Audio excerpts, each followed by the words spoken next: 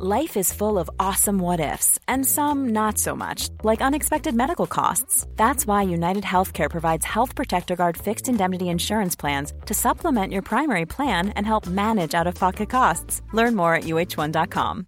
Hey, I'm Ryan Reynolds. At Mint Mobile, we like to do the opposite of what Big Wireless does. They charge you a lot, we charge you a little. So naturally, when they announced they'd be raising their prices due to inflation, we decided to deflate our prices due to not hating you.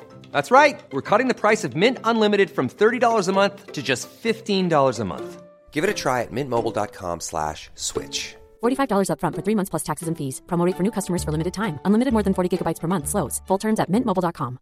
Many of us have those stubborn pounds that seem impossible to lose, no matter how good we eat or how hard we work out. My solution is PlushCare.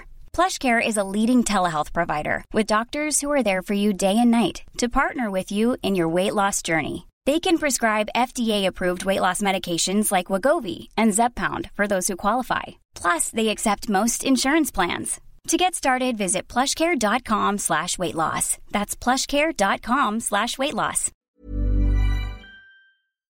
This episode of Android Faithful is brought to you by listenlater.net. Do you love podcasts but wish you could listen to online articles like you listen to podcasts? Well, listenlater.net lets you do just that. Sign up and you'll get a unique podcast RSS feed for your podcast app of choice. Then when you find an article to listen to, just send it to your listenlater.net email address or use their bookmarklet or Chrome extension, and sophisticated AI will narrate the article in a new episode on your feed. Now, we've got a special offer for our listeners.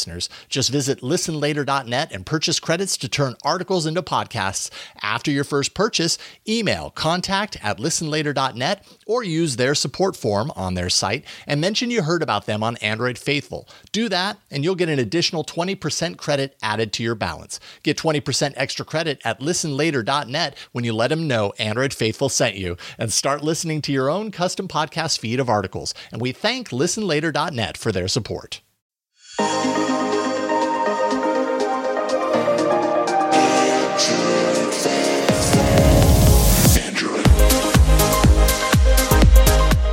Hello, and welcome to a very spooky edition of Android Faithful, your weekly source of news, hardware, apps, community emails, interactivity, trick-or-treating, everything you've got under the sun about the world of Android. I am Ron Richards, and joining with me, as always, is Huyen Duet Dao, a little bit witchier than normal. And Michelle Rahman. All right, we got the gang together again for a special Halloween episode. No guests this week, as with Halloween. I didn't even try to book a guest because I was like, I don't want to ask someone to do this on Halloween night. And for those of you watching on the video show or watching on our live stream, you might notice that Wynn has got her spooky magic going on with her witch hat, right? Yes, magic, and as usual. And to be continued from last week, I'm not wearing sunglasses, and you can see my black eye in all of its glory. So, unfortunately, not Halloween makeup. Not Halloween makeup. It's actually much better. Imagine how it was last week. It's much better. Audio podcast listeners, you have to go to the YouTube to see what I'm talking about. I fell down while running, and I landed on my eyebrow, and I got a big black eye. But Michelle is looking A-okay. So okay, the most sane one of us right now. Hopefully stays that way. Hopefully, indeed. So we're gonna mix things up this Halloween night, because we actually got an email from one of the Android Faithful, which I wanted to share with everyone at the top of the show. Which Owen from Canada says, been loving the new show Reincarnate and more Michelle, but missing hearing Jason every week. Since this week's episode airs on Halloween, I thought I'd share my bug droid pumpkin I just carved. And what are all of your guys' scariest Android experiences? Keep up the great show. Owen from Ottawa, Canada, an ex-Subaru family member who misses theirs every day.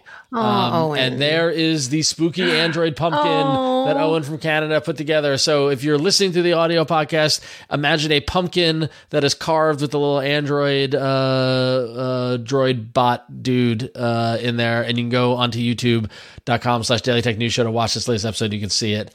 Great job, Owen. Love this. Love the seasonal pumpkin. This is setting a bar for future Halloween episodes. By the way, we're going to need an Android pumpkin every year now. But going back to his question, what are your scariest Android experiences, Michelle? Let's start with you. When you think of scary Android experience, what do you think? something that made me lose my breath for a second after realizing what I had just done. And for me, that would be the time I accidentally bricked my Pixel 6a because I realized right after that I did the one thing that I warned others not to do, and that was to I forgot exactly how it worked, but there was a moment where Google said don't flash an older version of the OS because they implemented like rollback detection. Yep. And then I think I did the order of the installation wrong when I was updating my phone, and then all of a sudden my phone wouldn't boot up. Yep. Fortunately, I just gotten it, so I just sent it back to Google, and they returned it just fine. But I was like, oh my God, what did I just do? Please don't tell me I have a paperweight in my hand. Scary indeed. So, that reminds me of, I would say, a scary experience. I want to speak not of my own, but on behalf of Jason, when we were doing This Week in Google, when he locked himself out of his Google account via his phone, via two-factor authentication live on air. Because he was using Google Voice as his number, and he couldn't access it. That was scary. But for me, my scariest Android moment wasn't software related, but hardware related. When I had my beloved Nexus, no, I think it wasn't Nexus 5 because Nexus 5 had the rubberized back. It was the Nexus 4 that had the glass kind of the one of the early glass back ones. And I was at a bar with a marble bar, and I was just kind of nervously tapping my phone, and then I tapped it on the bar and felt it go chink. And the whole thing shattered. And that was the first. Oh and God. You guys know me, I'm very anti-case. So after many, many years of saying, I don't need a case, I don't break phones, blah, blah, blah, I broke a phone. It wasn't even like a good phone break. It was just literally just nervously tapping it on a marble bar that did it. So now you were in saving someone from a runaway train or something. It was just nervous ticks. So how about you, and what is your scariest? Any dev horror stories or? Oh God, too many and too esoteric for this group. I will say as a dev, the scariest thing is hearing that people are doing very heavy computational work on the main thread, which is the thread that runs the UI. So basically it's like, the UI thread, so this is the dev thread. The UI thread or the main thread is where all of the UI stuff happens. You draw on it, like scrolling happens on it. So generally you don't do anything heavy on it because what happens then you get janky, then you get drop frames. That's when your phone looks like it's janky. And then finding out that someone was doing all kinds of things. I won't say what because it will basically pinpoint who I'm talking about. Was doing all this stuff that you're supposed to do on a different thread in the background on the main thread was very scary. I wish I could describe it more. I'm not going to do that. My second scariest thing was realizing that I left my Nexus 5 in a taxi in New York City. Oh man. It was so sad. And by the way, y'all, I'm so sorry. I'm literally sitting in front of my front door, and we do have a bowl out, but some friendly neighbors are probably you're going to hear trick or treat and my husband behind me. I'm so sorry. I'll try to mute one. It's all right. All good. It's Halloween. That's a part of the game. So, okay. All right, cool. Well, so there's our scary Halloween stories. And thank you, Owen from Canada, for sending that. That was awesome. And I'm telling you now, everyone, the bar is raised. I want Thanksgiving emails. I want Christmas. I want Hanukkah. I want everything you guys celebrate. Make it Android and send it in because that's part of living the Android faithful lifestyle, right? So, speaking of the Android lifestyle, Wynn, you have some tales from the road for us, right?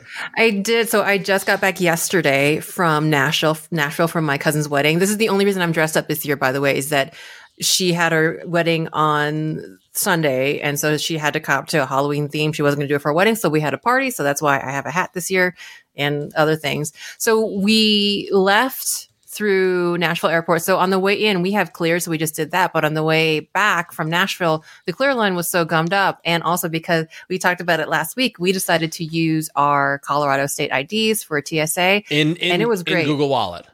In Google Wallet. So if you didn't listen last week, we talked about how several states, including Wynn's own Colorado, allows you to load your state ID into Google Wallet. And we joked about what is the practical use of that. And right now it sounds like TSA is the only practical use of it. TSA is pretty much the only use of it. Yeah. So basically when you go to the TSA check-in point, you will see the wireless code, and it does have a sign that says, hey, you can scan your electronic ID. And it was so funny because the TSA guard was ready with the spiel of, okay, sir, bring out your boarding pass and your ID to my husband. And before he'd even note anything, my husband scanned his phone, with the Colorado ID up.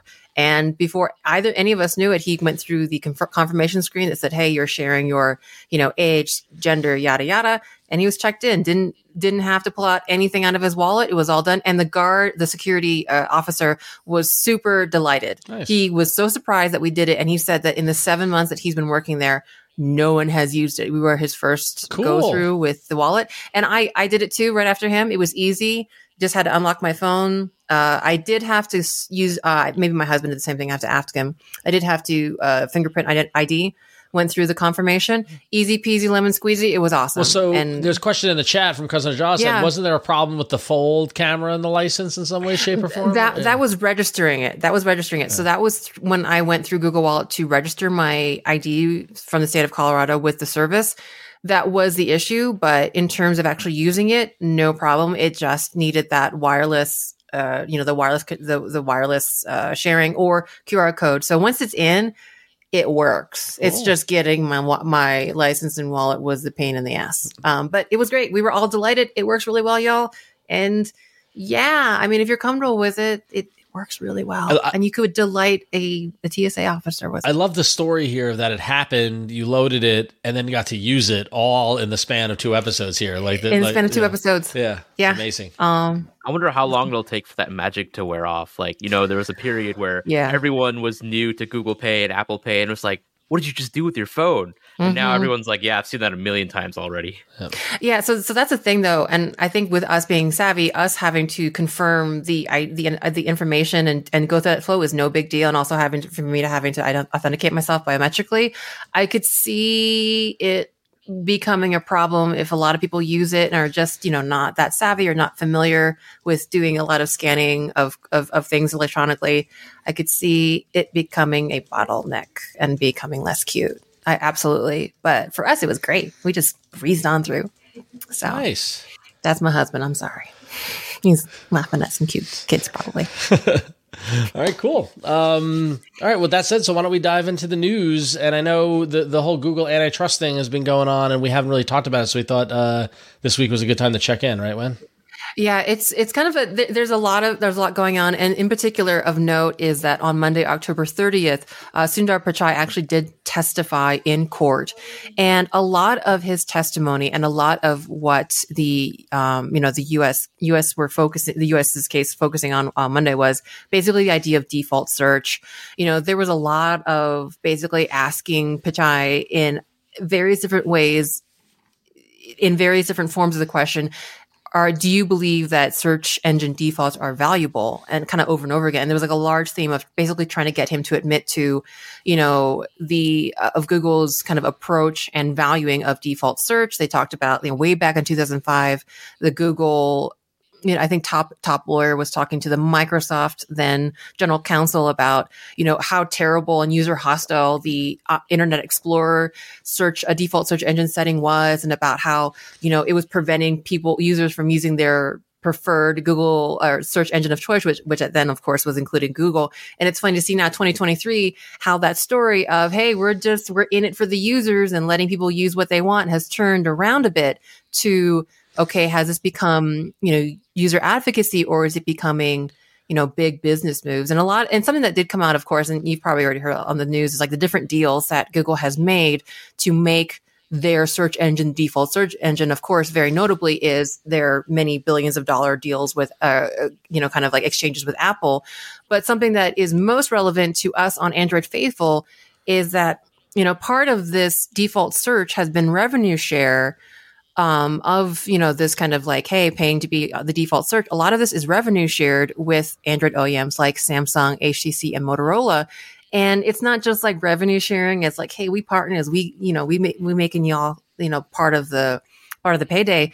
It actually, as Pichai testified on Monday, part of this revenue share is basically bribing is not the right word, and I don't want to imply that there's some actual legal thing, but you can say strong arming, you can say paying them to do updates. Motivating them. How's that? Motivating them. Like Google motivated their OEMs to stay in line with operating system updates and what he says here, we're looking at Article 9.5 Google, and we've been laughing not laughing, but like, chuckling, these past couple of days, because, a lot of the blogs and the sites and the press are getting very, very creative and clickbaity with their terminology and their language and stuff like that. But what it goes down to it, and what Pichai said on the stand was, he confirmed that the revenue share that these companies can get from Google are dependent on devices getting security updates. So in order to get the revenue share, they need to make sure the devices stay up to date with security updates.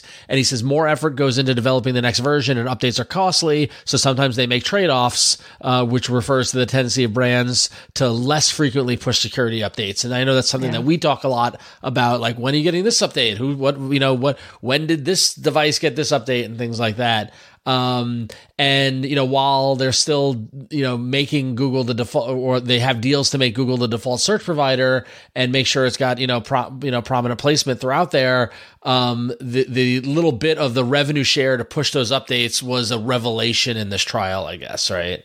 And again, it goes, I'm sorry, Michelle, but it goes back to, Google's do no evil kind of motto from 20 plus years ago now is constantly going to come bite them in the ass, because they are balancing shareholder value and shareholder expectations and the need to be a business and drive, to be a company that actually delivers value to their shareholders out there, a publicly traded company. And like reading about this and understanding that they provided financial incentives to the OEMs to make sure the devices stayed up to date. Like in business that I've conducted, that makes perfect sense. I'm not surprised in the least, and I don't know why this has been a fury storm around it a little bit. I don't know, Michelle, you were going to say something? Or? Yeah, I mean, you have to keep in mind that updates are expensive to do. It's not like it's something that any OEM can just continue to invest indefinitely, especially like one of the reasons why Google's promise of 7 years of OS feature and security updates is so significant. It's just because of how expensive it is to do that. Yes. You have to pay all the engineers who are actually doing the maintenance, the work to port all the new features and security patches and everything. You have to pay to have the certification testing done. You have to pay the carrier testing to be done. Right. You have to pay for the infrastructure and the rollout. So yeah, it's expensive for OEMs to update their devices, and any incentive they can get to, offset that cost, it will be helpful. And of course, very beneficial to the ecosystem as a whole. Yeah. Yeah, it's always weird, because I think when I was reading the story, I was trying to think about, how I felt about things. And obviously, we are not legal experts or, CEOs of multi-billion-dollar conglomerates. But and I know like some of the clickbaitiness is like, oh, Google's evil. Google tries to say they're not evil, but as you said, Ron, they have a fiduciary responsibility to their shareholders, and that's not. That's always at odds. It's always at odds. It's always at odds, and certainly. It's easy to also complain at Google on the other side when updates don't happen. People love using that F word, fragmentation. So certainly there's something to be said for anti-competitiveness, for the inability or the difficulty that other search engines like DuckDuckGo and smaller players have in encroaching the space, because they don't have this kind of revenue share or power to play with the OEMs or to throw money around to get themselves positioned strategically. But given the economic system that we are in, I don't think it's that black and white to say this is an evil thing. It's also worth noting that it's not just free money that Google is giving in exchange for, is paying them to have them do updates, right? Right. We don't know the exact terms of the revenue sharing agreement, but there's presumably a lot of other stipulations, like say you have to implement this feature, you have to add this app, you got to roll out this feature, you got to do this or that, right? There's obviously something else in it for Google besides just ensuring that devices stay updated. That's obviously one of the new revelations that we got from Sundar's testimony, but there are presumably a lot of other things that we're just not privy to. Yep. Quid pro quo HTC, something like that. I don't know. I can't do. What I also think is funny is that like they're talking about strong arm tactics to incentivize the OEMs to do security updates. Like, doesn't that benefit the end user? And it's like, and I know it's very easy for us, here we are with a show called Android Faithful, and we tend to probably be more pro Google. And I hope that, and I know a lot of folks at Google are listening, and we thank you for listening, and we appreciate it, and we love you, and you guys are the best. We love talking about you, and I would say like we are, you know, like I am a fan. We are rooting for Google, but also one thing that we did on our previous show, and one thing we'll continue to do on this show, is hold Google to task to do ultimately what we think is right for the users. And I can't argue a tactic to get more security updates on phones, because doesn't that protect the users? Like, that's not a bad thing. So if Google's doing something, you know, not great in our eyes, trust me, I'll be the first to call them out on it. You know, like we got the whole thing of this whole, everything that we do is built on absolute fairness and treating Google with the utmost responsibility, because they're building this ecosystem that we're all playing in, and there's a lot of responsibility that comes with that. And I know those people over at Google know that and believe in it also. So we'll see. But interesting. So we'll see how the rest of this antitrust case continues. Very dramatic. But Wynn, you did say the F word. Fragmentation. Yeah. Yes. So Michelle, that's a great segue, right? Right. So if you remember many, many years back, Google used to have this online dashboard where you can go and see the distribution of Android versions online. Well, they discontinued that because maybe they got embarrassed by the constant headlines of, you know, many devices are running older versions. It was pretty embarrassing. So I mean, like, we used to every couple of months. We used to track it on the old show like monthly. Like we were on top of it. So yeah. So now we do still get some updated statistics, but only once every couple of months. So the last time we got statistics from Google was back in June, and now earlier this month, Google updated statistics that are available to developers in Android Studio to reflect the latest data that's available as of October 1st. Yep. So according to this latest data, Android 13 has finally taken the top spot. It's the most widely used operating system at approximately 22.4%. Second place would be Android 11 at 21.6%. Third place is Android 10 at 16.1%. And then fourth place is Android 12 at 15.8%. Yep. So these percentages obviously change all the time because OEMs are releasing updates. There are new versions rolling out, like Android 14 was just released, and it's just barely a blip on the radar because only Pixel phones run it, and now Samsung's starting to roll it out, which we'll talk about later. So like right now, the percentage of users who are on supported versions of Android, which would be Android 11 later, you know, is now 59.8%, which is up from 54.4% back in June, when the last time we were tracking the statistics. And it is just interesting to see how the movement of OS versions has changed over the last couple of months, because we don't get these statistics from Google very often, and they're really the only ones who are able to track this kind of data because they have access to every single device that is running Google mobile services or Google Play Store or Google Play services and et cetera. And those are installed on billions of devices worldwide. So really, they're the only ones who can give us this kind of insight into what OS versions people are actually running on their devices. Yep. So I'll take a moment to point out the important factors of this chart and all this discussion is that here we are on Halloween, and Kit Kat, Lollipop, Nougat are all still present in the charts, which is great for kids and trick-or-treaters and things like that. I got many, many candy bars and Nougat in there. My kids love the lollipops they got today. I've been munching Kit Kats all day, so that's great to see. And then secondarily to that, after Android version 9 Pie, how depressing does it get where it's just 10Q, 11R, 12S, 13T? Why couldn't just indulge us? We know you use the names. Wasn't Q was Quince and R like they have dessert names. Let's just bring it back, Google. Come on, guys. You know, it's like they actually do use them, but they just aren't sharing them, right. which is weird. Well, yeah. I mean, it makes sense when you think about it. Like, obviously, for us English speakers, it's easy for us to guess. You know, oh, this comes next alphabetically, right? But if you're translating it for other languages, like how are you going to translate Oreo, Quince tart, and then red velvet cake, and then like have it make sense? Oh, how are people going to know that this comes after? Just use the red velvet cake for fun. Where's the fun, Michelle? Come on, can we have some fun with Android again? Like, I haven't had any fun since version 9.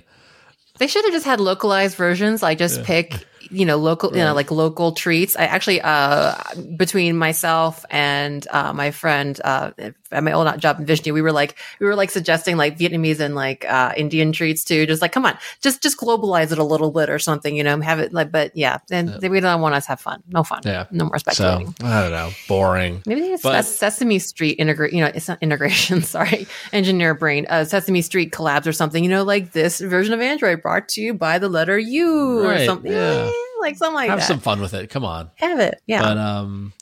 But definitely very interesting. I love seeing this stuff. I love seeing the fact that KitKat is the oldest version that's still out there. Kiosks around the world still running KitKat and Lollipop, right? Actually, about that, a lot of those kiosks and stuff that are running Android aren't even counted in these statistics. Really? These are only statistics that count devices that connect to Google Play. Oh. And a lot of kiosks and embedded devices, they don't have Google apps at all. Yeah. So this percentage of users of devices that are actually running those older versions is probably higher than what's actually shown here. Yep. And everyone should go follow Michelle on Threads for this. Although I'm sure you posted this everywhere else, but this just happens to be your Threads link. Yeah. I love how Michelle mixes up his links, but he actually wrote, because it's hard to read in that chart what the actual percentages are. But did good job on doing the math and the subtraction and stuff like that, so you can see what each version is on his post and what the change to the last time that we saw it was. So very cool. But this also means that basically large markets like China and even, kind of not non-Google Play Store things like Amazon Fire tablets, they don't count in this and all. So we don't actually, as you're saying, we actually have no idea what the, another major market has in terms of distribution. This is just the segment that fits in the Google Play box. So things could be totally different in China. Yep. Absolutely. Which would be cool to know. Indeed. We never will. So cool. And Clinton in the chat said he saw Michelle on Mastodon. Michelle does hit them all. He's a hardest working man in Android commentary. We love him. So, all right. So, keeping on the topic of Google and Android, a couple of little notes in and around Android that we wanted to make sure everyone was aware of. Been tracking this story related to issues with Android 14 for some users accessing storage. Google has now, in the support area for Pixel phones, confirmed this is a known issue. They said they're aware of an issue occurring on some Pixel devices, Pixel 6 and later, that have gotten the Android 14 update and have multiple users other than the primary user. And multiple users include users, guests, child users, restricted profiles. It does not include work profiles. And basically what's happening is that depending on the device, the primary user would be unable to access media storage. They're also seeing a boot loop issue that is happening, which is no fun. The Pixel is starting boot loop. So they're expecting that there's going to be a fix for this rolling out soon. So stay tuned if you're dealing with it. And they're sorry for the inconvenience and appreciate everyone's patience. So, I don't know, Michelle or Wynn, have either of you run into this, or have we seen how rampant this is, or? Goodness, no, that's scary. Yeah. That is a really, really bad bug. Yeah. Especially to have on the stable release of Android 14. Right. That's not good. I mean, the whole Android 14 journey has been a little bumpy, in terms of with the delay, and then now this, it just seems something a little gremlin slipped through the cracks. I feel for the developers chasing that stuff down. So yeah, it's bad because I think at a lot of places I've worked, basically losing user data at least should be the biggest sin you can commit. Anything else is fixable, but if you're losing user data, that is no bueno. And or at least having them lose access to in a very significant way. It's just Yep. So if anybody's suffering from this, stay tuned. We hope you aren't, but write in and vent. Write in and let us know. Additionally, over on the Android developers blog, a couple of days ago, they announced some policy updates centered around app quality on Google Play, as the Google Play team continues to protect users and ensure that developers are elevating the quality of their apps. And this latest update is basically setting some guidelines for safe generative AI apps. Safe generative AI apps. And this kind of ties into Google's commitment to responsible AI practices. And we all know that AI is a hot button topic. And so they're introducing some more policies and guidelines if you are developing an app that uses generative AI, stuff that you need to follow to make sure that it is remaining to be a safe app. And then additionally, they're expanding some privacy protections, across app permissions. Per the new policy, apps will only be able to access photos and videos for purposes directly related to app functionality. So apps that have a one-time or infrequent need to access these files are requested to use a system picker, such as the Android photo picker. And it's basically, again, it's like saying, hey, we have all these permissions. Just because we have them doesn't mean you need them. And if you have an app that doesn't have a need to access media, photos or videos, then don't do it, and instead use the system picker, which I think are some good changes. So, Wynn, as a developer, how closely do you guys follow these kind of guidelines? So if you're at a good shop, you try to follow them closely where your business product people allow you to, but you really do try to, especially in some of these cases, especially you may get warnings or get booted or otherwise get your hand slapped by Google. Yes, you follow them. At a bad shop or someone there, let me rephrase. There are companies that will basically not care until they get their hand slapped. So for me personally, it's of the utmost importance to follow these things, mostly because I want to be compliant and I don't want any surprises for my product people. But it happens, y'all. Sometimes the business makes some decisions, isn't it? They make decisions or they don't give us time to do things. And please follow them death here. So it kind of goes both ways.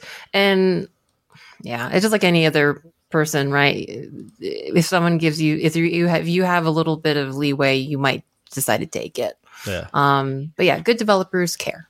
All right. I think also one thing is good developers are actually keeping track of these changes and policy announcements, because a lot of developers will only start caring once they get warnings and announcements in the Play console versus these blog posts that Google put out. Being proactive about it. The media thing you talked about, that is not taking effect until early 2025. That's when they'll actually crack down and force apps, only with apps with core functionality, relying on it to actually use those permissions. Yeah. But, if you're not following this announcement, you're not reading this announcement, or you're not sign up to the newsletter, you might not miss this. You might not see this happening until it's like you only have like a month to do it or something.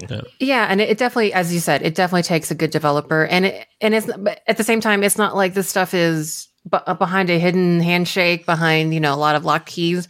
You just have to pay basic attention and know what you're looking for and understand that to some degree. There are places that just don't have experienced developers to know that, and then they have to be reactive.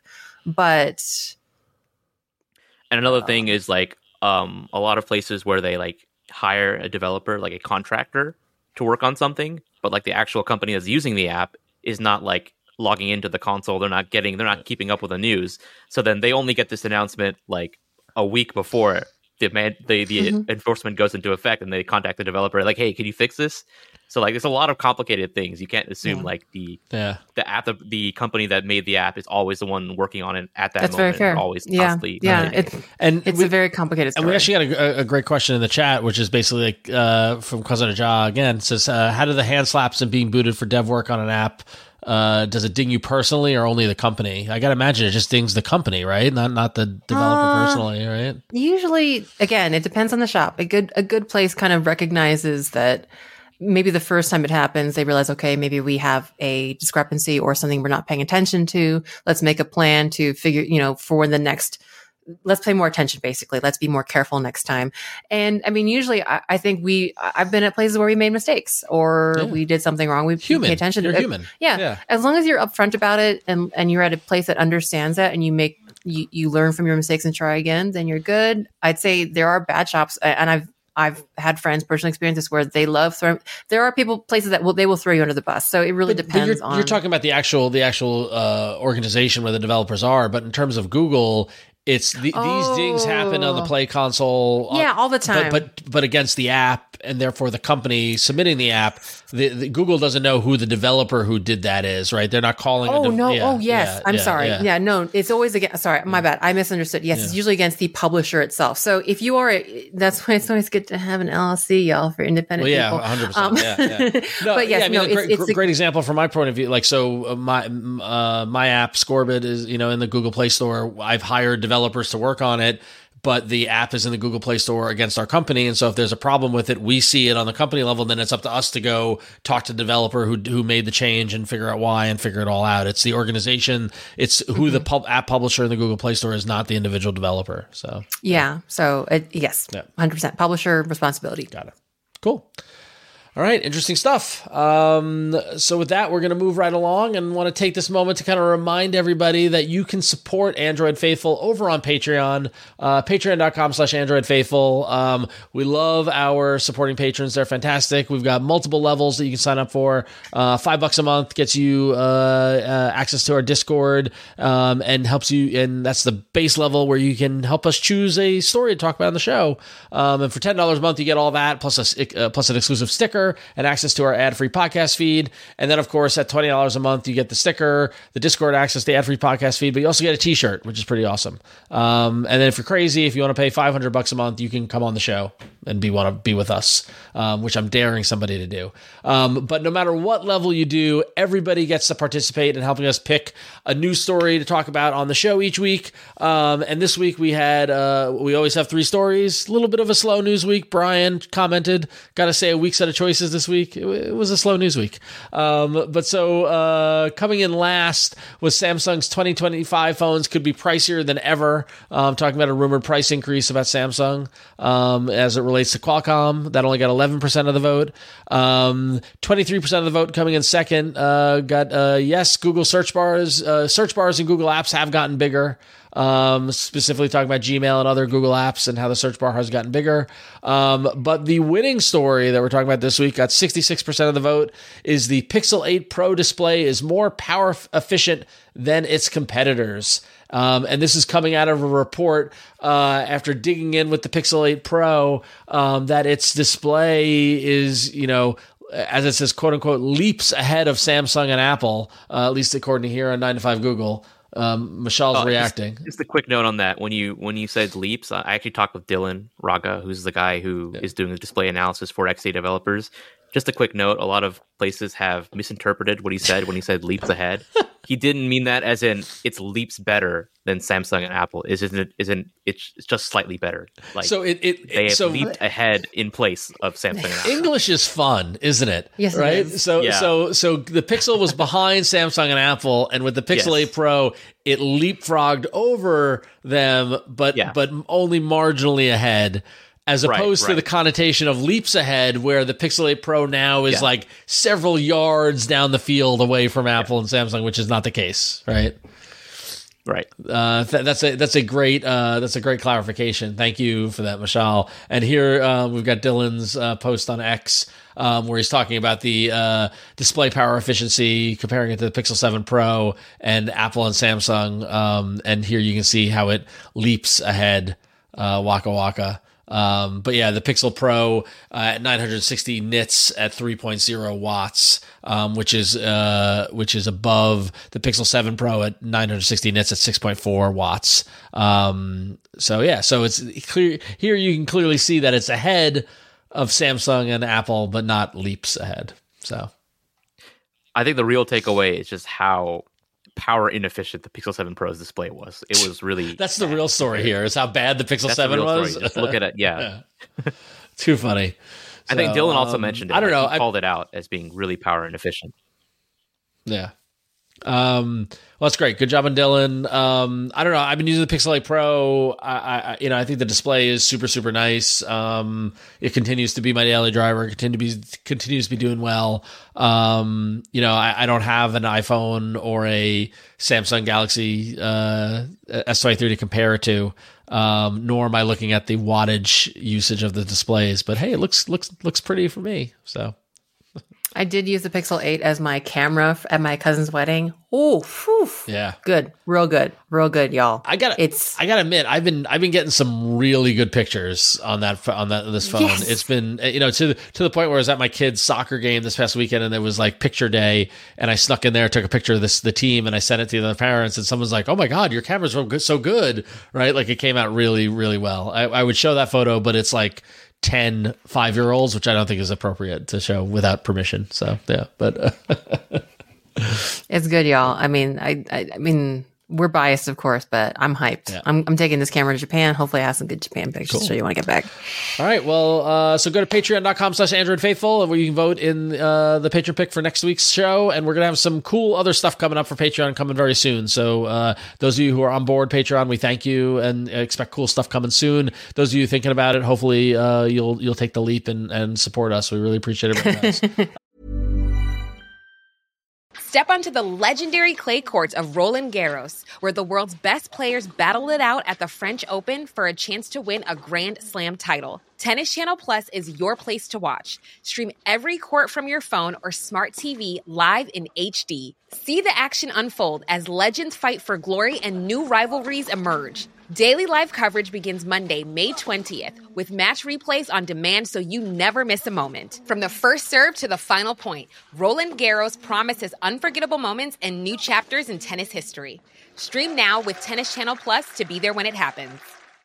Life is full of what-ifs. Some awesome, like what if AI could fold your laundry? And some, well, less awesome, like what if you have unexpected medical costs? United Healthcare can help get you covered with Health Protector Guard fixed indemnity insurance plans. They supplement your primary plan to help you manage out-of-pocket costs. No deductibles, no enrollment periods, and especially no more what-ifs. Visit uh1.com to find the Health Protector Guard plan for you. Hey, I'm Ryan Reynolds. At Mint Mobile, we like to do the opposite of what Big Wireless does. They charge you a lot. We charge you a little. So naturally, when they announced they'd be raising their prices due to inflation, we decided to deflate our prices due to not hating you. That's right. We're cutting the price of Mint Unlimited from $30 a month to just $15 a month. Give it a try at mintmobile.com/switch. $45 up front for 3 months plus taxes and fees. Promo rate for new customers for limited time. Unlimited more than 40 gigabytes per month. Slows full terms at mintmobile.com. Hiring for your small business? If you're not looking for professionals on LinkedIn, you're looking in the wrong place. That's like looking for your car keys in a fish tank. LinkedIn helps you hire professionals you can't find anywhere else, even those who aren't actively searching for a new job but might be open to the perfect role. In a given month, over 70% of LinkedIn users don't even visit other leading job sites. So start looking in the right place. With LinkedIn, you can hire professionals like a professional. Post your free job on linkedin.com/spoken today. Callback. But we're talking about cameras and the Pixel 8 Pro, and I feel like that's a great segue to go right into hardware because there's a new player has entered the stage, hasn't it, Michelle? Not a player. I don't know but, if I'd call them new. But a new device has entered the stage. Yeah, so Xiaomi announced the Xiaomi 14 series, which is actually the first smartphone to feature Qualcomm's new Snapdragon 8 Gen 3 that we talked about last week. And of course, the phone is more than the chipset. It has a new display tech, new cameras, new charging, stuff like that. So overall, there's so many things Xiaomi has packed into the Xiaomi 14 series. It's their flagship, their highest end device series. They have a lot of devices, and this is their top end device series. So the Xiaomi 14 has a 3000 nit brightness display. So I don't know what it is with smartphone makers this year. Like we had the Pixel 8 with 2400 nit ultra bright display, and now we have the Xiaomi 13 series with a 3000 nit brightness display, maximum brightness. Both the Xiaomi 14 and the Xiaomi 14 Pro have an LTPO display that goes from 1 to 120 hertz. They also have new camera sensors. They have a Light Fusion 900 image sensor. On the non-Pro, you have a 1/1.3 image sensor size. On the Pro, you have a variable aperture lens that goes from f1.42 to f4.0. You also have an upgraded ultra-wide camera to 50 megapixels. You have Xiaomi Loop Liquid Cool technology. You have, of course, super fast charging on both models, 90-watt wired charging on the non-Pro, 120 watts on the Pro. And both of them have ultra-fast 50-watt wireless hypercharge. Other features that they both have, they have 4 microphone arrays with stereo Dolby Atmos speakers.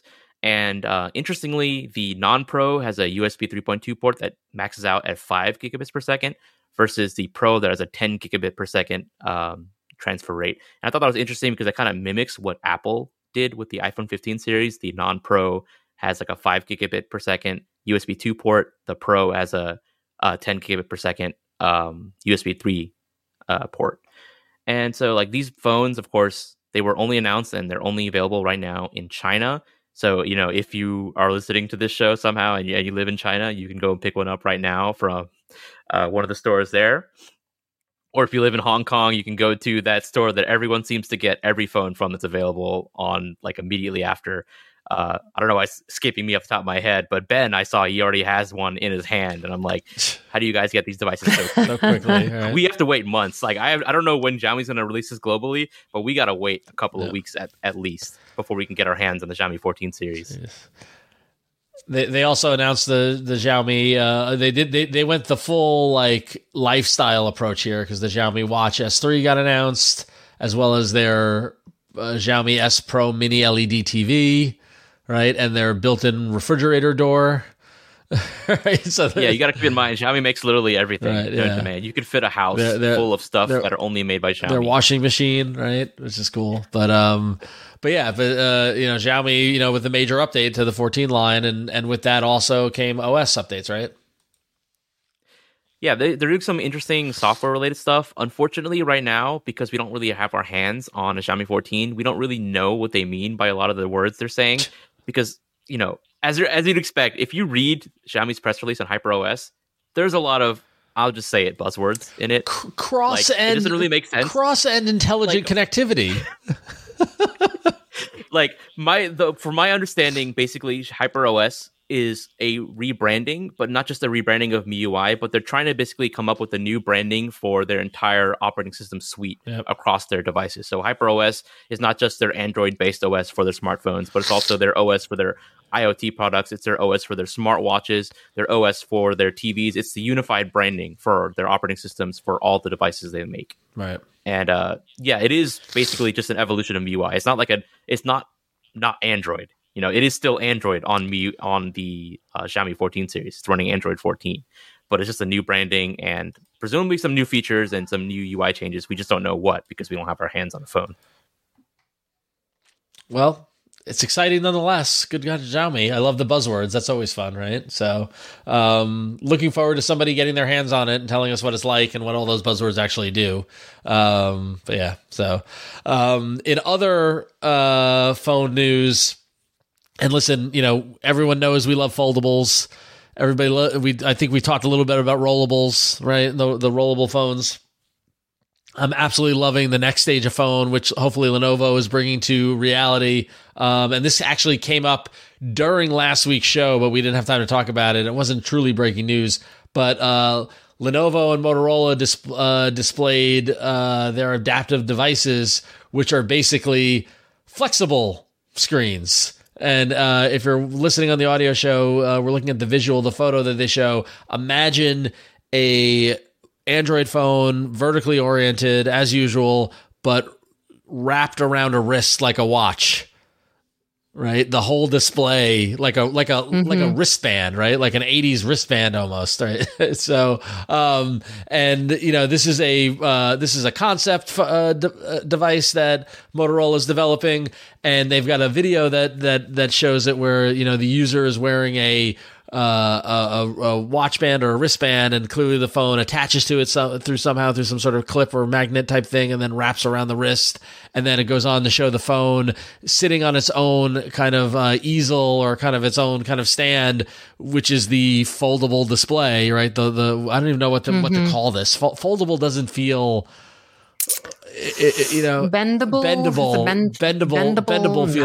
feels more accurate here, right? But it's got a bunch of different configurations. In addition to the watch version where it wraps around the wrist, it's got one where the bottom third is folded down, so the phone is up, kind of showing that. Another one where it's folded in half, almost looking like a flip phone. I don't know. What do you think of this? Is this the future of phones? Or maybe stay on your wrist. Well, the clip. No, right? I want them to. I'm like, I want that person to turn their wrist over and then shake their wrist a little bit to see if it actually stays. Look at the clip. Do you see the little clip? Do you see right there? Like there's a little pad there, right? Wait, for real? Okay. Yeah. So it actually does clip on. So we're doing back into the left, like the Zapruder film from JFK here. But the person is wearing a watch band that has a flat panel on it, and then the phone kind of snaps onto it and wraps around it. So I bet you it's staying connected that way. I was hoping it was like those old slap bracelets we had like in the 90s, you know. It's a slap bracelet. That's what it's a slap bracelet phone. That's how they should be marketing it. Oh man. Yeah. But then of course parents were starting to worry about slap bracelets like cutting kids' wrists. I'm so sorry, not to imply any self-harm or anything, but yeah. Could you imagine the safety? But yeah, I like it. Like I really like that there's one formation where it almost looks like a snake, kind of like almost a cobra, where there's like an S curve in it. And I like the idea of it. And of course, everything is ridiculous until it's not. So it does feel very sci-fi, which is where we'd like to see things go, right? Just different. I do love the sci-fi element of it. The other video that they showed is like a kind of slice of life video where a woman folds the phone in half to set it up to take a picture of herself, and she takes a selfie of her top, and then selfie of her shirt where the top that she's wearing, and then it uses AI to generate a theme based on her shirt's print for her phone. So like we've got the merging of the form factor of the phone folding and being able to do it with the AI elements of Motorola to generate. Ooh, and we get a great shot of her snapping the phone onto her wrist bracelet to then make the wrist version of it. And this is probably the best example of it, where we see it snaps right on there and then folds around it, which is just ridiculous. I'm sorry. It is. And it matches honestly, matches her outfit. If it actually like is sturdy enough for you to take it on like an outdoor run, because a lot of people get those straps to like put their phone in, right? A waterproof. Yep. If it's actually like somewhat water resistant and able to hold on while you're running, I could see actually people actually use it. I would like that, Michelle. Actually, as you said, because that's already a use case that we have today, is like your wearables and your fitness things on your arm. I do think that's interesting because then it's out of your way. It's not, that's the one thing, it looks very bulky, and I think most people would not like that past like 15 minutes of novelty, but being out of the way on your arm even would be super interesting. I do like that. So all of this came from Lenovo's Tech World 2023 presentation, which I kind of wish I had watched live if I had known that it was going to have this kind of crazy stuff happening with it. So you can go find it. Just search for Motorola Adaptive Display or Foldable, and you'll find it on there. I love it. Motorola, you're crazy. You be you. Continue on. It's fantastic. So love it. Yep. Well, to go with something new, we have something old, or not necessarily old. Let's call it retro. Retro is a little bit kinder. So there is going to be a new version of the Galaxy Z Flip 5. For those of you who miss your SG HE700s, this was an old phone back in the day. It was an iconic phone for Samsung because it was one of their first that was a built-in antenna. So if you kind of remember the old flip phones with a little, one horn sticking up on the side, which was your antenna. Some of them actually did have the antenna that pulled out. I remember mine. I broke it really fast. But yeah, the Samsung SG HE700 was a big step up, and it was I think it was pretty sexy phone. It had like a very distinctive front display and a very nice kind of blue, what do they call that? Like their indigo blue color. Well, if you had one and you missed it, and you are noticing that Samsung is getting back into, obviously, flips these days, there is the Galaxy Z Flip 5 Retro for you, which is specifically a homage to this phone. It uses the same indigo and silver colorways as the original phone did. And in fact, the front display, the flex window, is styled to be like that old front cover of the SGH E700. Same colors, same font. They even have like pixel art style just to kind of give you that retro vibe.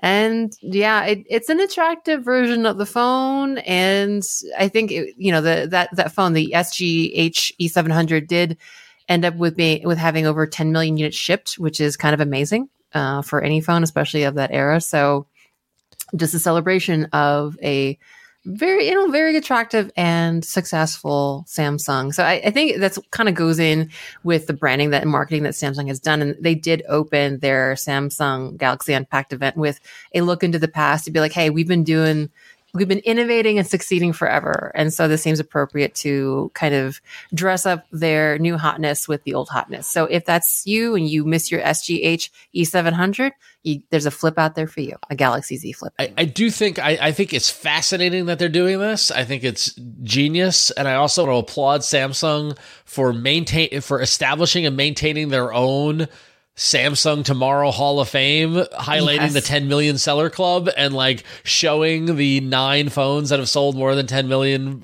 units across their history, going back to 2002 to 2011. Which the audacity of doing this and whoever put this together is just like, and this is a great, if you're listening to the audio show, go find it online. You can Google Samsung 10 million seller club. You'll find the graphic we're talking about, but it's this little infographic with all this information about the various phones, and what I love is like after 5 other phones, they get to 2008's SGH J700, and the description is another great phone with superior function, design, and price.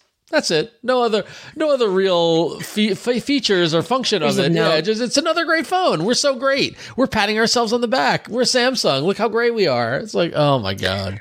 It's like that SNL joke, the 5-time club, where it's a bunch, like Steve Martin, Tom Hanks, and they start congratulating each other. It starts to feel like that. It's like, yeah, we know you Samsung. You probably have we get it. You're a star. You have many notches in your belt in regards to successes, but it's cool. But they run in with. But hey, if you're a Samsung enthusiast, this is cool. This is cool as heck. It is a cute. And phone. if Google came out with a G1 version of a Pixel, I would be all over it. Right? Oh, dude, I would buy that in a second. Exactly. I would buy that in a second. That is true. Google, if you do that, what is the one thing that even Android is not susceptible to? It's that everyone loves nostalgia. Nostalgia always works, and I think this is going to be a trend that we'll see with other phones picking up in terms of like, you loved this phone 20 years ago, now here's the new version, and we saw it with the Motorola Razr, right? When it came out, it was it was like, you love the Razr, here it is, here's the new one, right? So they even had the iconic the Motorola Razr dialer, like just that throwback to that dialer. Yeah.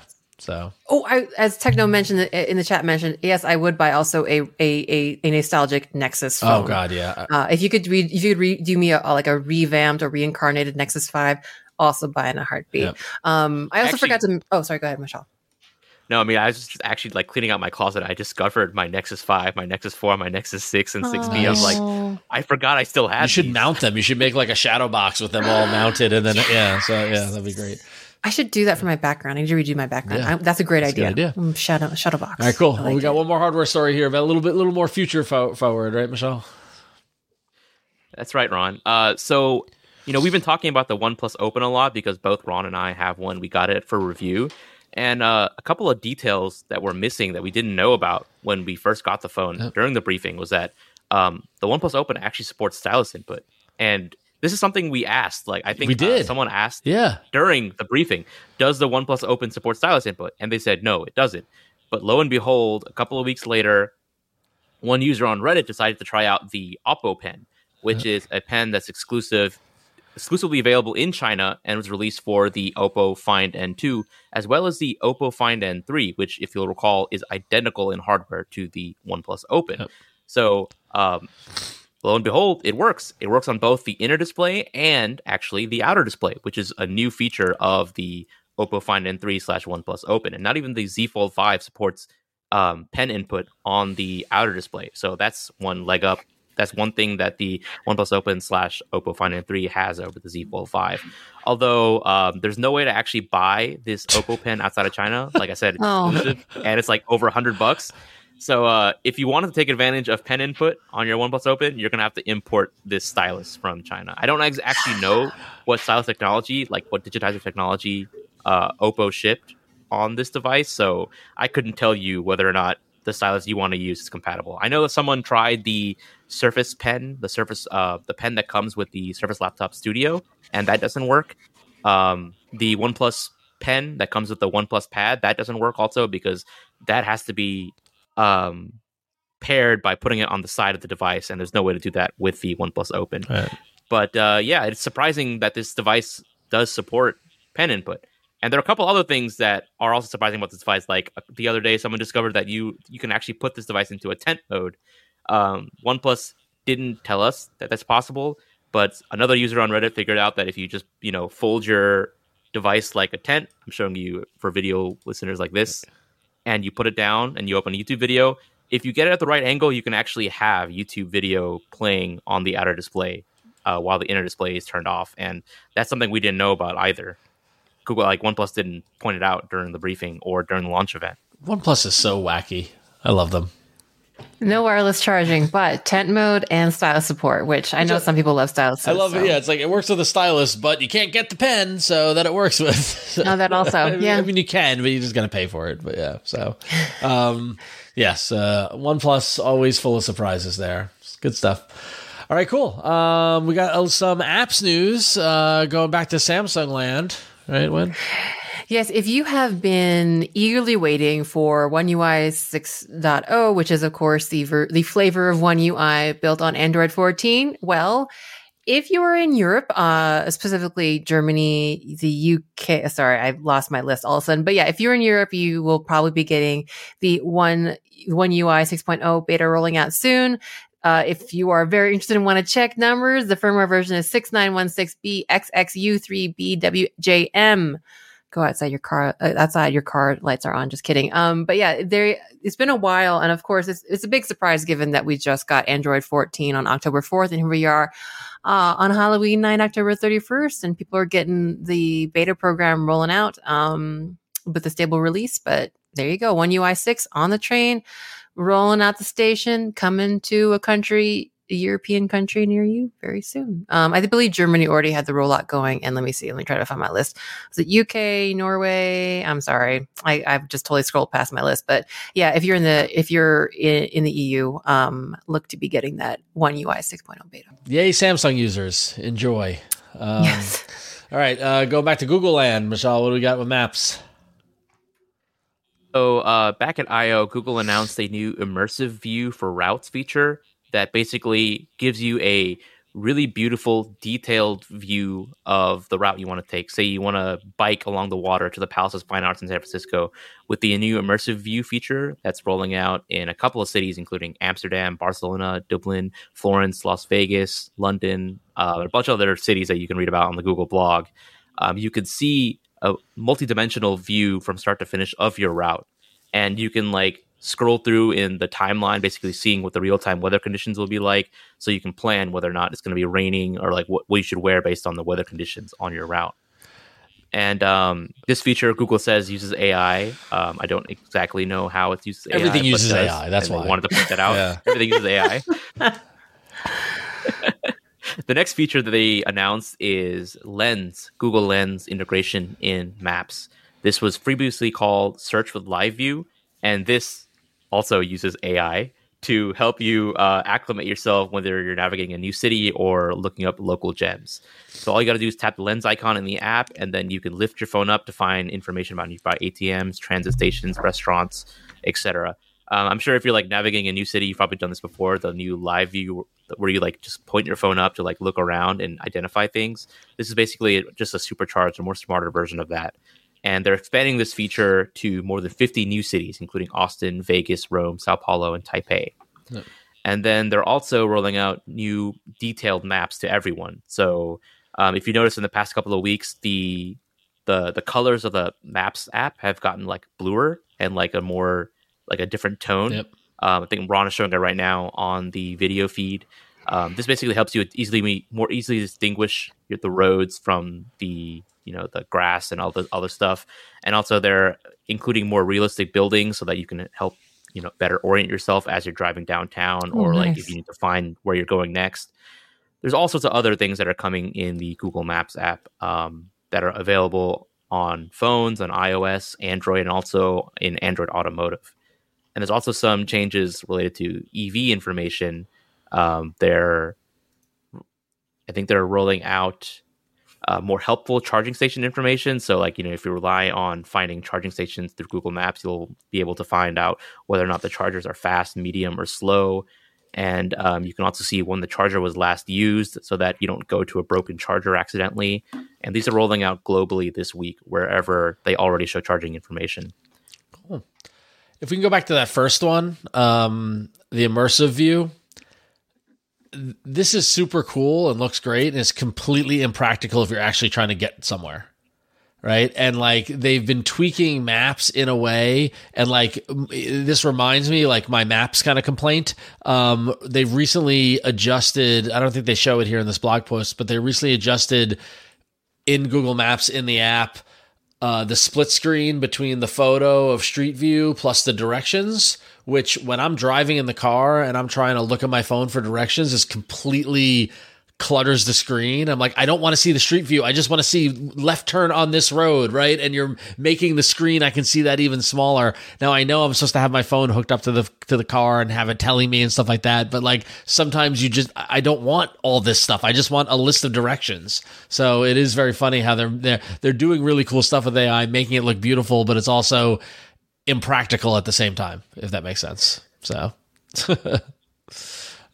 I think it really depends on your familiarity. Yeah. Like if you're in a totally new city and you're going, by foot, and the place you're like going through is like a maze, maybe like, like a park, or like, like you're going around some like a mini, like a forest or something, you want to go through, and like there's a lot of things, left turn. This might help, just getting a visual, see like, oh, I saw that on the map and this place in real life that looks like that. Now I know to go right. Yeah. So I don't know. It's neat to see it evolve, and of course the AI stuff is always fun, and the UI aspect of seeing the weather and all that sort of stuff is neat. But again, it's like I just want to know where I'm going. I just want to get there. So fair enough. And sticking with Google, one last one. We were talking about Google Wallet and when with your state ID, but they posted to the Google blog recently about the things they're doing with Google Wallet to make commuting easier. And I gotta admit myself, being a New York City commuter and riding the subway and using Google Wallet to pay for my transit costs, no more MetroCard, no more anything like that. Just tap my phone on the terminal and it does the check mark and I go through is a delight, and it's wonderful. Yes. And it's like the fact that they say they're rolling it out to 500 cities across the world, integrating across the various different systems in every different city. Here the example is the Orca card. Depending on where you are, they're all Orca is used in Seattle and Puget Sound, and there's the Oyster card in London and MetroCard in New York and all this sort of stuff. So it's great that they're making it all work with everybody. You can also store those digital transit cards, QR codes, and barcodes in your wallet.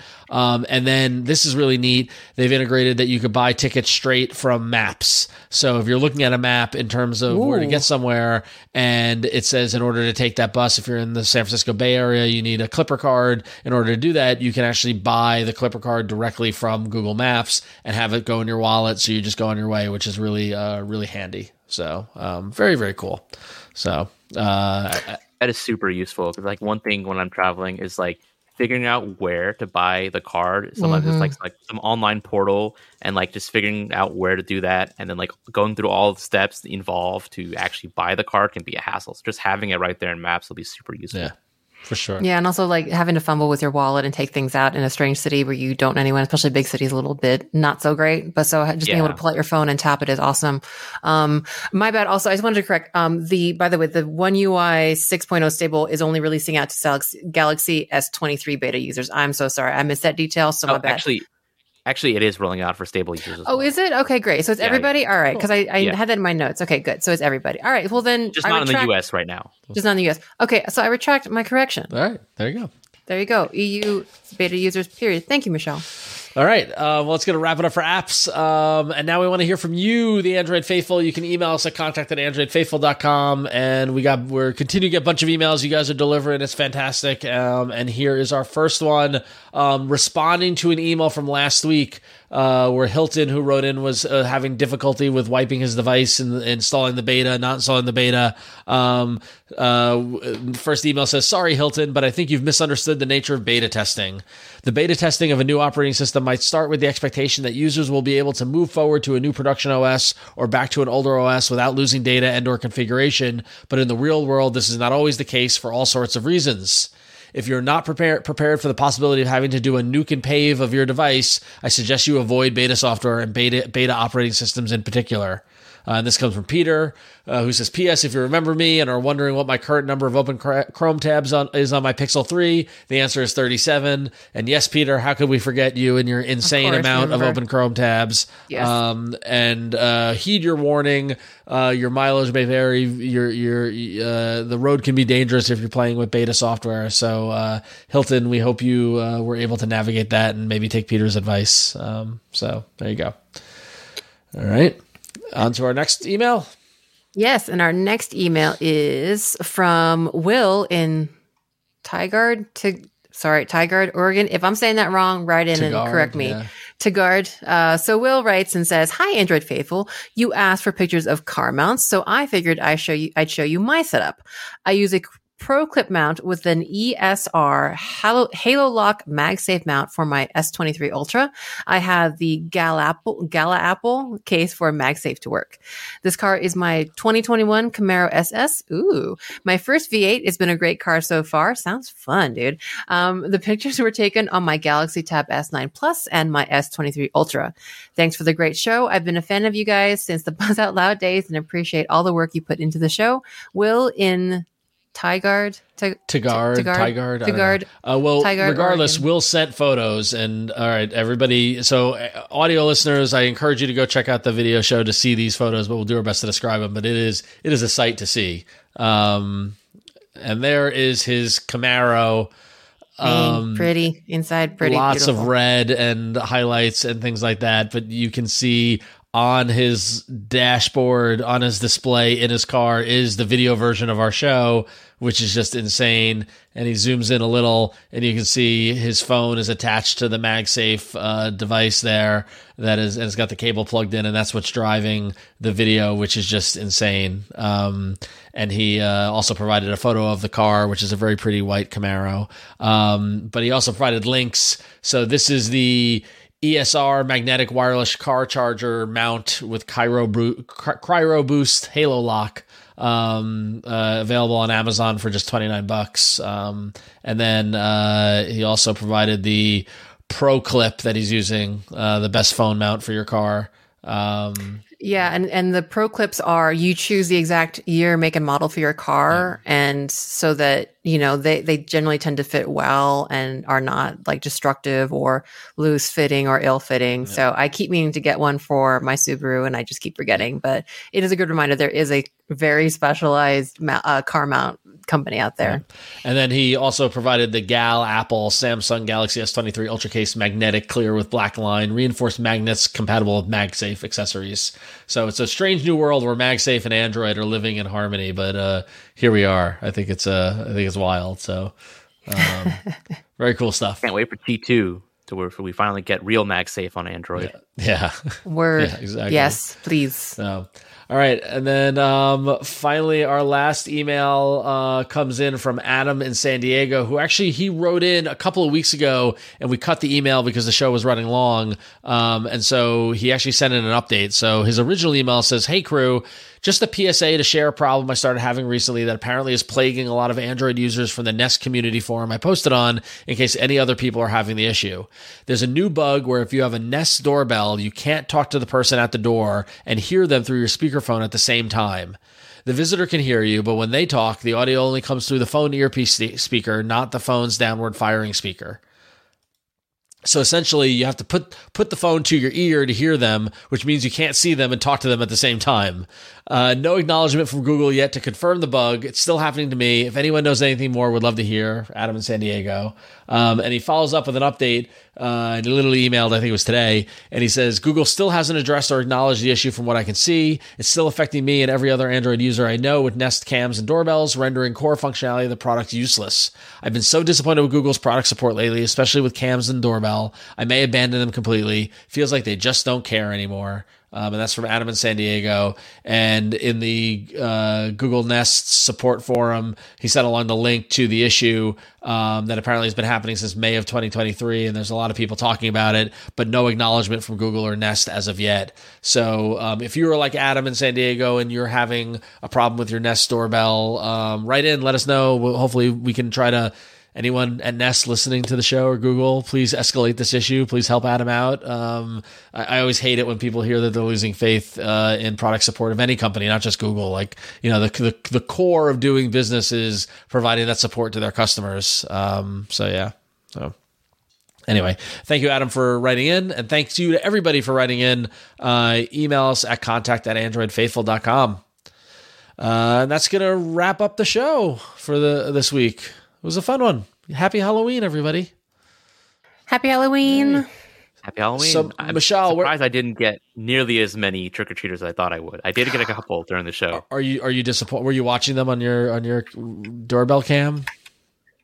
Oh yeah, I was getting the alerts on my phone and my watch Nice. as they were like picking up candy. Yep. Oh, we got way less. Also, we got cleaned out last year, and I mean, we have a lot of candy left. We might just leave it out for the teenagers to feast upon. There you go. Which my sister was sending updates during the show, and they have a cam, and just a lot of people not in costumes, a little bit too old to be out, just like locusts around the boat. We got a lot of. I noticed we got a lot of repeat visitors, which I think is which is good because we had good candy then. So there you go. I'll take it. But I'm like, I've seen that kid before. So anyway, all right. So let's wrap this sucker up. Michelle, where can people find you on the internet? So I am available on all the social media platforms, including Twix at Michelle Ramon, Mastodon, Threads, Reddit. Did I miss anything? Telegram, Discord. All the social medias at Michelle Ramon. I'm also on Patreon at patreon.com/Michelle Ramon if you want to follow and support my work. There's multiple tiers. The lowest is $3 a month. And you can also get access to my Discord where I talk a lot with the community about things I'm working on, things I find, and just generally chit chat about various things related to Android and Pixel and Google and all that jazz. Cool. All that jazz. Now I picture you in a Fosse musical about Android. So there you go. All right. Wynn, how about you? Hi. Yeah, I'm an Android dev normally, and I like to work my magic on various things Androidy, usually UI, Jetpack, Compose stuff, but all aspects of it. I do speak about my Android magic, and you can find my talks, associated code, video, and other things on my website, randomlytyping.com. And otherwise, you can find me on social media places at Queen Code Monkey. Except if you were talking about the Fediverse, then I'm at Queen Code Monkey at mastodon.social. Right on. And I am RonXO across the internet, whether it's Twix or Instagram or Mastodon or Blue Sky and all that sort of stuff. I'm most active on Instagram, so definitely go follow me there. But if you're looking for more podcasts to listen to, I was recently on my other podcast, iFanboy, where we were talking about our monthly movies and TV discussion, where we talked about Killers of the Flower Moon, the new Martin Scorsese, Leonardo DiCaprio film. A great conversation there about the film. I'm a big Marty fan. Spoiler, I really like Killers of the Flower Moon, despite it being 9 weeks long. So you can go listen to that over at ifanboy.com. And thank you to everybody who listens to that show and listens to this show, because you are all the best in the world. Head over to androidfaithful.com, where you can find our website with links to all the different platforms we're on, where you can subscribe to the show. You can see show notes for this episode, watch the video, go get a link over to go check us out on Patreon, where you can sign up to support the show. It's all there at androidfaithful.com. We appreciate everybody who visits that and listens to the show.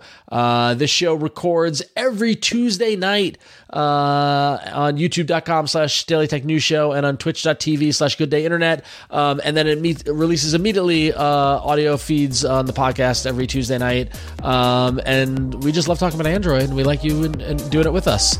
So until next time, we're Android Faithful.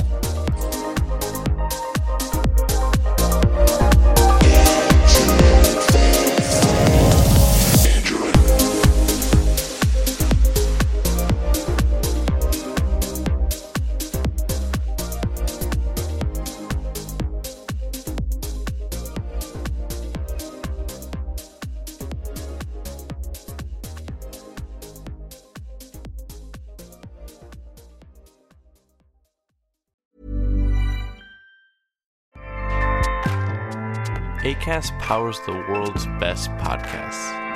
Here's a show that we recommend. The Real Housewives is a guilty pleasure for most, but if you're looking to not feel guilty about that pleasure, tune in to Everything Iconic with me, Danny Pellegrino, where I break down all the messy moments and behind-the-scenes antics of Bravo's popular franchise. And on Everything Iconic, I also interview celebrity guests like Kelly Ripa, Keke Palmer, Drew Barrymore, Cameron Diaz, and more about their guilty pleasures, their past work, and so much more. So if you're pop culture obsessed and find yourself watching way too much reality TV like me, tune in to Everything Iconic with Danny Pellegrino, wherever you listen to podcasts. Acast helps creators launch, grow, and monetize their podcasts everywhere. Acast.com.